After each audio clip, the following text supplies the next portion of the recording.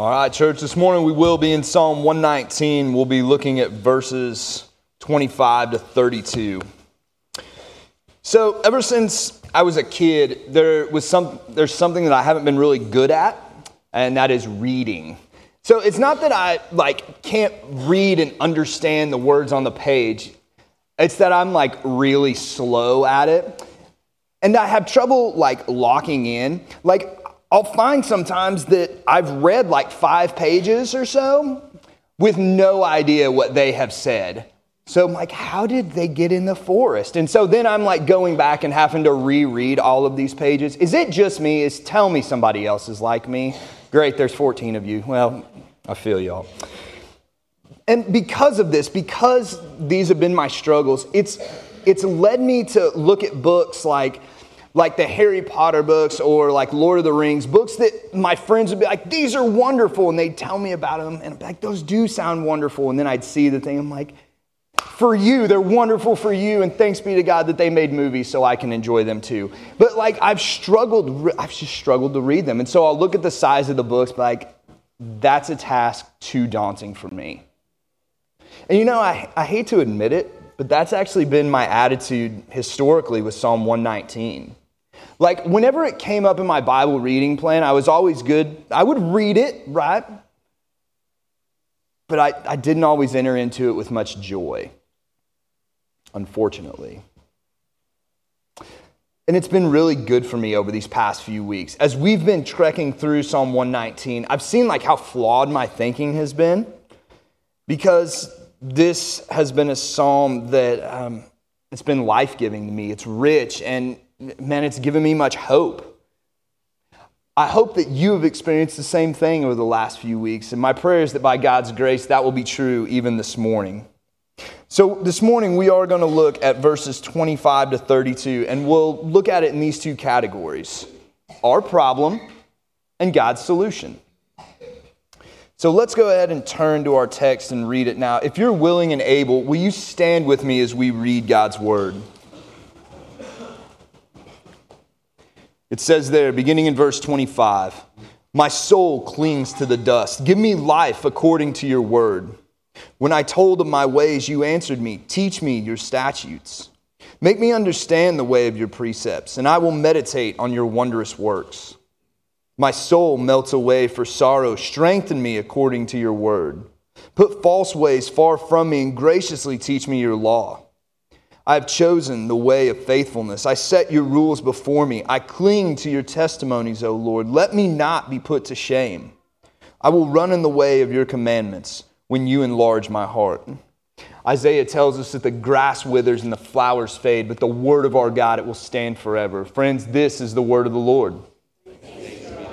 Let's pray together. God, we ask now that you would open our minds and soften our hearts. Pray that your word would have the effect that you desire for it to have. And I pray that your words would flow through me, and that indeed people wouldn't hear me, but that they would hear the truths of your word coming through. Pray that you would do these things for our good, but more importantly for your glory. And we ask it in Christ's name. Amen. You may be seated. If I were to go around this room this morning and ask every one of you, tell me about a problem that you currently have or a problem that you've recently had. All of you, regardless of your age or stage in life, you'd be able to tell me one. For the younger ones among us, it might be that they are struggling in school. It's that long division crushing me. Right? Or maybe the problem is that their parents won't listen to them and buy the good cookies. It's always this oatmeal junk that mom and dad like. No shame if you're an oatmeal fan, by the way. Or maybe it's that they've had a fight with their friends and things just haven't been the same since. Maybe for those of y'all that are a little bit older, maybe your struggles are that you're at odds with your parents. Maybe you're having relationship issues of some kind. Maybe you didn't get the score that you need to get into the college you want, and you're left I don't know what I'm going to do now. Maybe the problem is there's somebody that you like and you're I have no idea how to go and talk to them. For many of us in this room, though, our problems are likely a little bit different. Our problems might be related to things like our marriage or our parenting or our work or our finances, our friends. maybe our lack of friends, or our homes, or our health, or who knows, an innumerable amount of things could be on our list, right? Maybe for some of you, you're like, man, if you asked me for one problem, my biggest problem would be figuring out what problem tops the list of my problems. Maybe that's you. As we open this section of Psalm 119, it seems fair to say that the writer, too, has a problem, that he is facing some kind of trial.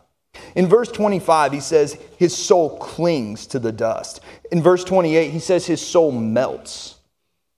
Now, these aren't phrases that most of us would use to describe ourselves on an average Tuesday. Whenever trying to find the words to express how the psalm writer might feel, John Calvin says this: the writer had no more hope of life than if he had been shut up in the tomb. I'm not going to lie, whenever I first read that, I'm like, I know you're smart and all, but that seems a bit strong. It's like, maybe I should go back. Maybe I should go back and read. Is it really that dire of a state? And I think that it is.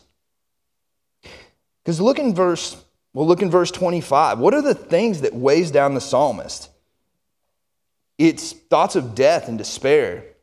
In verse 27, it's his inability to understand. In verse 28, it's sorrow and weakness. 29, it's the presence of falsehood. And we might read these things like, what has led this person to feel this way? What is happening? And in truth, we don't know. We don't know who wrote it, so we don't know what is happening in their life at this time. But even though we don't know what experiences led the writer to feel this way, what we do know is what it's like to experience those feelings. Because we've all experienced them to some degree. I mean, you know what it's like to despair, don't you? Don't you know what it's like to feel a loss of hope? Maybe it's not about all of life, but I mean, haven't you been in situations where you thought all hope was gone? Or like the writer, haven't you had times where you don't understand? Not just failing to understand things like how electricity works or how exactly people make money off crypto. Still don't get that. But like, haven't you struggled to understand, like, why do all of my relationships, whether romantic or friendships or whatever they might be, why do all my friendships seem to fail? Why does God feel distant from me? Why do I struggle with the same sin year after year? Why do I struggle to pray or even want to pray or to be in God's Word? We know what it's like to not understand. We know what sorrow and weakness are like too, don't we? We've all had sorrows in varying degrees. We've felt that pain and loss that comes. We know what it's like to be disappointed. Or what about weakness? Have you ever felt weak? Maybe the weakness that you're experiencing is like, maybe your body is failing you in a way that it never has. Maybe you're coming face to face with your own mortality and it's like, ooh, this is a new season for me. Or maybe the weakness that you experience is weakness of the mind or the spirit or the will. Or what about the presence of falsehood? Y'all, how often do we experience falsehood in our lives? How often in an average day do falsehoods come out in the words that we say or the thoughts that run through our minds or the actions that we do? How many times a day do we let the world speak to us what is false? How many times a day do we speak to ourselves things that are false? And y'all, how many times a day do we believe those things that others or even ourselves speak? All of these things are things that the psalmist is dealing with. And all of these things that he identifies as the problems, they're things that we all face. And if we think that there's any of these that we don't deal with, y'all, that's our pride blinding us. It's blinding us to what is true. We, along with the writer, we deal with all of these things because we, like him, we're all broken with our sin, and we live in a world that is broken by sin. But I think that should actually be a comfort to us. I think it should be a comfort to us to know that God would see fit to use someone like the writer of this psalm, someone who feels and struggles in the same ways that we do.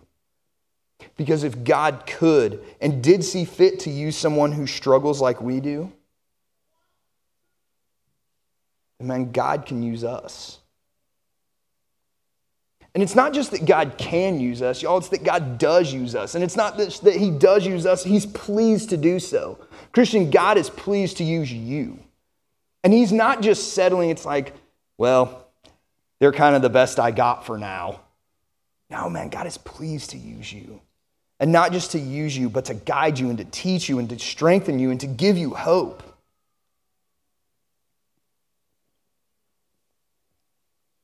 You know, as we think about this sorrow of the soul, it should be encouraging to know that we're not the only ones who struggle with it. The New Testament tells us that Jesus struggled with that as well, or Jesus dealt with that as well. Matthew 26:38, Jesus says, my soul is very sorrowful, even to death. But you know what the difference is in the sorrow of soul that Jesus suffered and struggled with and the sorrow of soul that we deal with? It's this: the sorrow we face is because of our sin. And the sorrow of soul that Jesus faced, it wasn't because of his sin, y'all. It was because of ours. And yet, the Bible tells us, for the joy set before him, that joy being his people, that joy being you, Christian, for the joy set before him, he leaned in, he endured that suffering.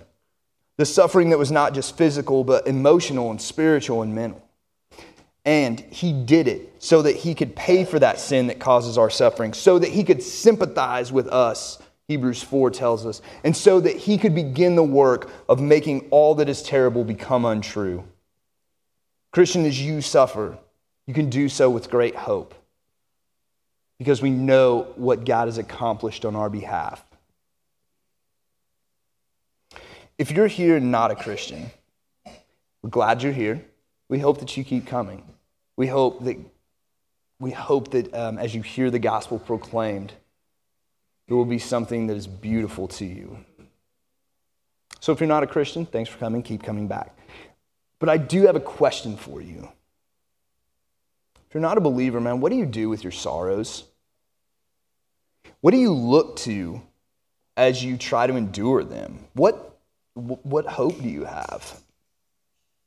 Is it simply that with time they won't hurt as bad? Is that your hope? Do you rely on yourself to fix whatever you identify as your problem, whether that's internal or external?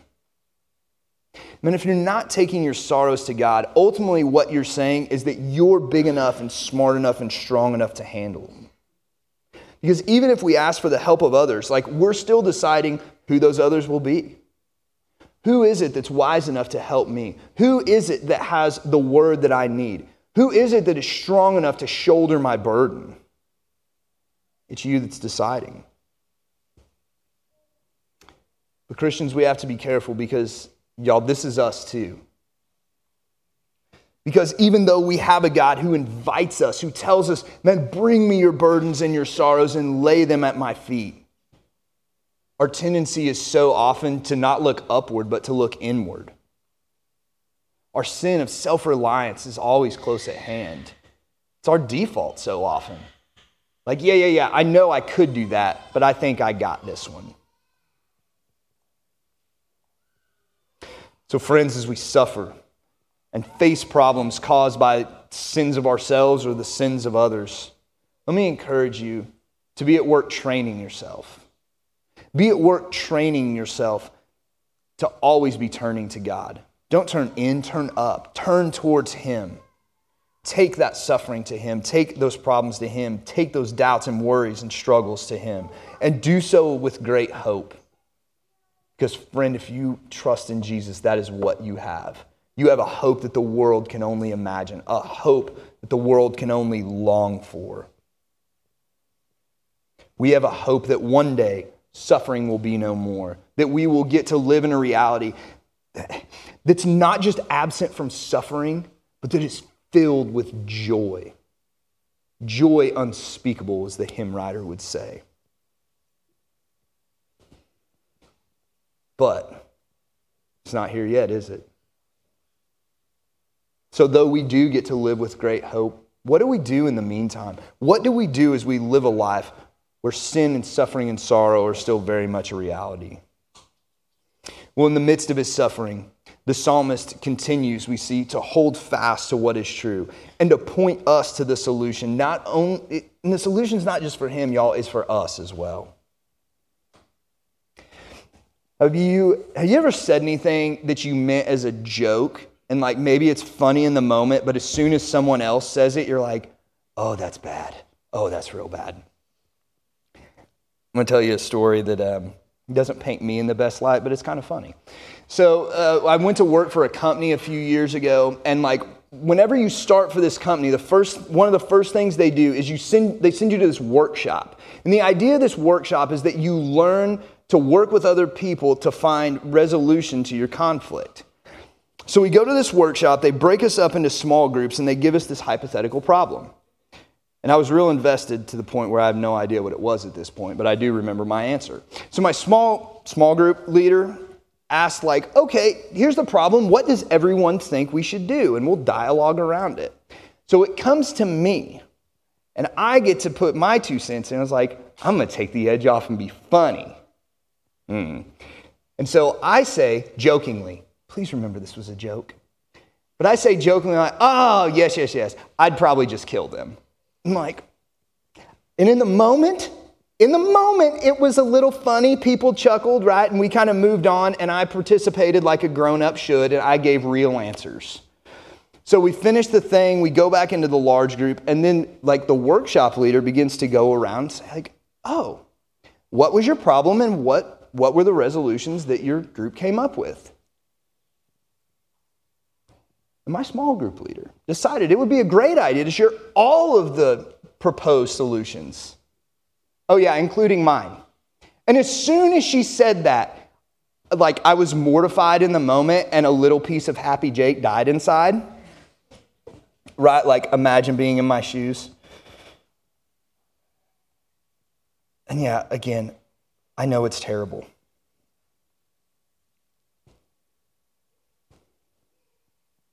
Here's the problem. The solution that I offered, I guess it's technically a solution, but it wasn't a good one, right? Like the solution that I offered only would prove to cause more problems. And even though my example here is a bit extreme, I use it to make a point. We so often face conflict and struggles and problems in life. And instead of looking to God's word to glean wisdom, instead of letting the scriptures shape and form the lens through which we see all of life and think about all of life, instead we lean into our own understanding. It's like, oh, I think this would be the best solution for this problem.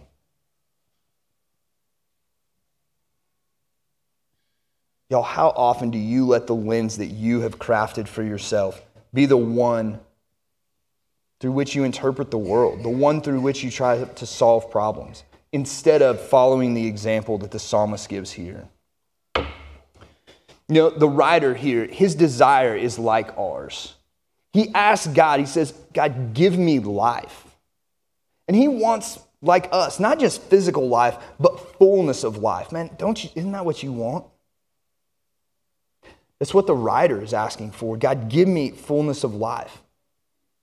But that actually begins with our spiritual state. To have fullness of life, one must seek the fullness of spiritual life. And this is what the writer says in verse 25. Give me life according to your word. And y'all, notice not just what the writer says, but notice how he says it. Look at the end of verses 25, 26, 28, 29, 31, and 32. Look at how all of them end. They all end with this exclamation point, right? And the reason is this, because the writer is making a petition, a request, an urgent, heartfelt request. He is asking God, give me life, fullness of life, spiritual life. But notice how he asked God to do it. Do it through the means which you have already provided to me. God, do this through your word.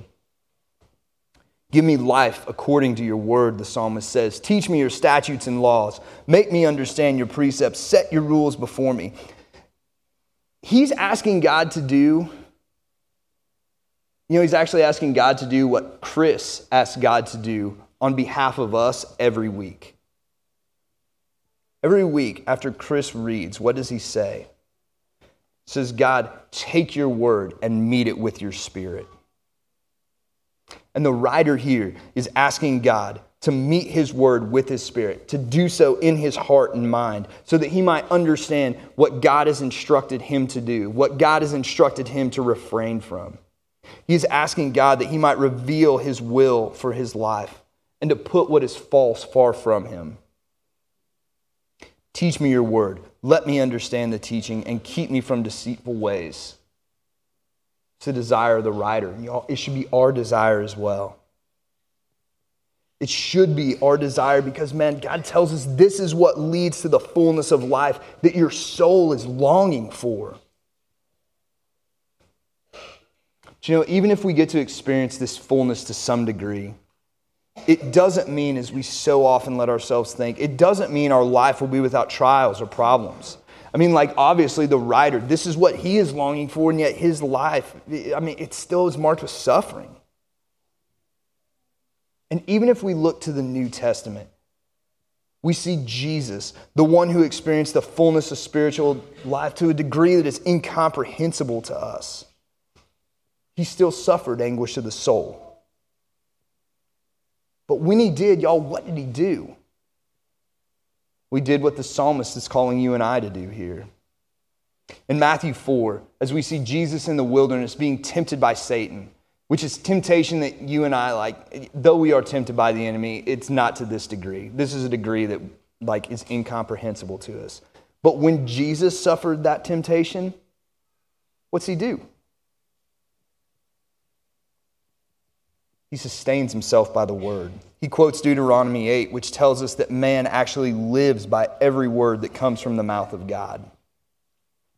Jesus himself meditated on the wondrous works of God. He chose the way of faithfulness. He set the rules of the Father before him. He clung to his testimonies and he ran in the way of God's commands. Jesus went to the scriptures to find hope in the midst of trouble. Christian, do you do the same? Do you follow the example of our Lord? Do you follow the instruction of the psalm writer here? Are you seeking to find fullness of life by saturating your thoughts with God's word? Are you seeking to learn and asking him to teach you, man, what does it mean to live by your rules? Are you seeking to run in the way of his commands? And are you meditating on God and his wondrous works? That practice of meditating, I think that's one that a lot of us struggle with. I say us because this is me too. I want you to think, when's the last time you meditated on something? When was the last time that you slowed down and intentionally, not emptied your mind, but instead let your mind be full and concentrated on one thing?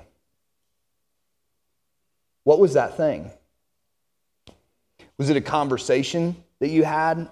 You meditated on the words that were said? Was it sports? Something could have been done different. What was it? Was it something at your job? Was it maybe memories from the past that bring back sweet memories? Or maybe ones that are bitter? Was that meditation intentional? Or was it like how it is with me reading, where you suddenly realize, oh, that was happening? Okay. When's the last time you meditated on a sermon that you heard? Man, when's the last time you meditated on a passage of God's word? There are things constantly clamoring for our time and our attention.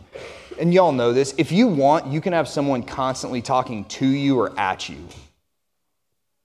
Our issue isn't a lack of content. Our issue is not even a lack of having access to good content. Our issue is that we fail to interact with it. A couple of weeks ago, I was sitting in a seminar with a pastor named Richie Sessions, and he was really driving this point home, so this is fresh in my mind. He's like, Y'all, you have on your bookshelves and loaded up in your podcast feed outstanding content that people historically, like, it would have been unfathomable to them. But he asks, like, what are you doing with it? Are you reading it or listening to it and moving on from it? Or are you making time when you hear a sermon to sit and let it marinate? Are you reading God's word and letting your mind be filled with that and considering, God, what are you trying to teach me here? He encouraged us, if you're going to make time to intentionally listen or read, intentionally make time to let it do the work that our God has intended for it to do. It's a good practice to meditate on the content of godly people. Y'all, how much more important is it to make time to meditate on the words that God himself has said? The Bibles that you hold in your hands, they are the words of God from the mouth of God that he has given to you because he loves you. Will you always enjoy meditation? Not if you're like me. But it is good for us. And I do find encouragement from Calvin's words here. He says this, in proportion to the spirit of knowledge given to us, our regard for the law of God and our delight in meditating on it ought to increase. Meaning this, as we spend time in the Word, as we become more familiar with what God's Word says, and as God increases our understanding and knowledge of it, our delight, our enjoyment in meditating on it should increase. And meditation in God's Word will have results and effects that are both short-term and long. In the short term, as you begin to saturate your mind with God's Word, you'll actually notice, man, that comes through in the words that I say. I don't talk like that. That's God's Word. I don't pray like that. It's God's Word that's coming through. It will change the way that you think, the words that you say, even the actions you do. And over time, it will slowly be sanctifying you, remaking you more and more into the image of Jesus. But it's slow. It's like a rock. It's like a rock with water constantly running over it. Just make no mistake, that water, it does change the rock. It softens it and changes its shape over time. My encouragement to you is let the water of God's Word be running over you and reshaping you more and more into the image of Jesus. God's solution to whatever we face is to run to His Word. As a quick encouragement to you, this doesn't mean, spending time in the Word, it doesn't mean that if you fail to make it through your Bible in a year that you have failed. Okay? Breathe out. It's okay. You know what it might mean for you? Taking a passage and camping out. Read it over and over. Know it inside and out. Pray through it. Meditate on it. Let God do the work in your life and in your heart that He intends for that passage to do. Pick a passage and let it do its work. God has spoken to us through His Word, friend. Man, are you listening to Him speak? So my pastor back home, he played a big role in kind of helping me learn how to craft and preach a sermon. So if you're like, should have practiced more, email him. All right. But one thing that he would often remind me is like, Jake, in a sermon, your duty as God's minister is to call the people to something. It can be calling them to action. It can be calling them to a belief. This morning, God, through His Word and through me as His minister, He has indeed called you to something. The call, not only for you, but for me as well. The call for us is to take every burden and care and trouble and sorrow and problem to God and to cling to His Word as the psalmist does. The call is to let the Scriptures be at work in you. Make space to meditate on them. Immerse your mind in God's Word. But y'all, as you do these things, remember, it's God who enlarges the heart, as the psalmist reminds us here. It's Him who gives wisdom and understanding and hope. And y'all, let that be a comfort to you. It's not you who has to muster up these things like, oh, I don't feel hopeful, it must be my fault. It's not you who is having to drum up this wisdom in yourself. Man, rest in the comfort that it is God who does these things. It's He who enlarges the heart. It's He who gives wisdom and understanding and allows you to run and walk in His commands. And that's sweet. That we're His children. And these are the gifts that He gives us as a good Father. I'll close with this. In the next to last verse of this section, the writer makes a plea to God. He says, God, let me not be put to shame. I want us to think about how we on this side of the cross might be able to pray in this way. Because the writer here is likely asking God, God, don't let me be put to shame for living in a godly manner. And it is right and good for us to pray in the same way. But could we not also pray like this? Jesus, thank you for enduring that shame that was rightly due to me. Thank you for enduring that sorrow of the soul, not for your sins, but for mine. Thank you for running in the way of the Father's commands in a way that I couldn't. And thank you for crediting your perfection to my account. How amazing is it, friends, that our Savior bore our shame so that we might be holy. In Psalm 19, David says that God's law and testimony and precepts and commands and rules, that they are sweeter than honey and drippings from the honeycomb. Do you see the law of God is sweet like David did? Or like our Savior did? Part of the sanctification process is that God teaches us to love these things. He enlarges our hearts and enables us more and more to die to our sin and live unto righteousness, to run and walk in those commands.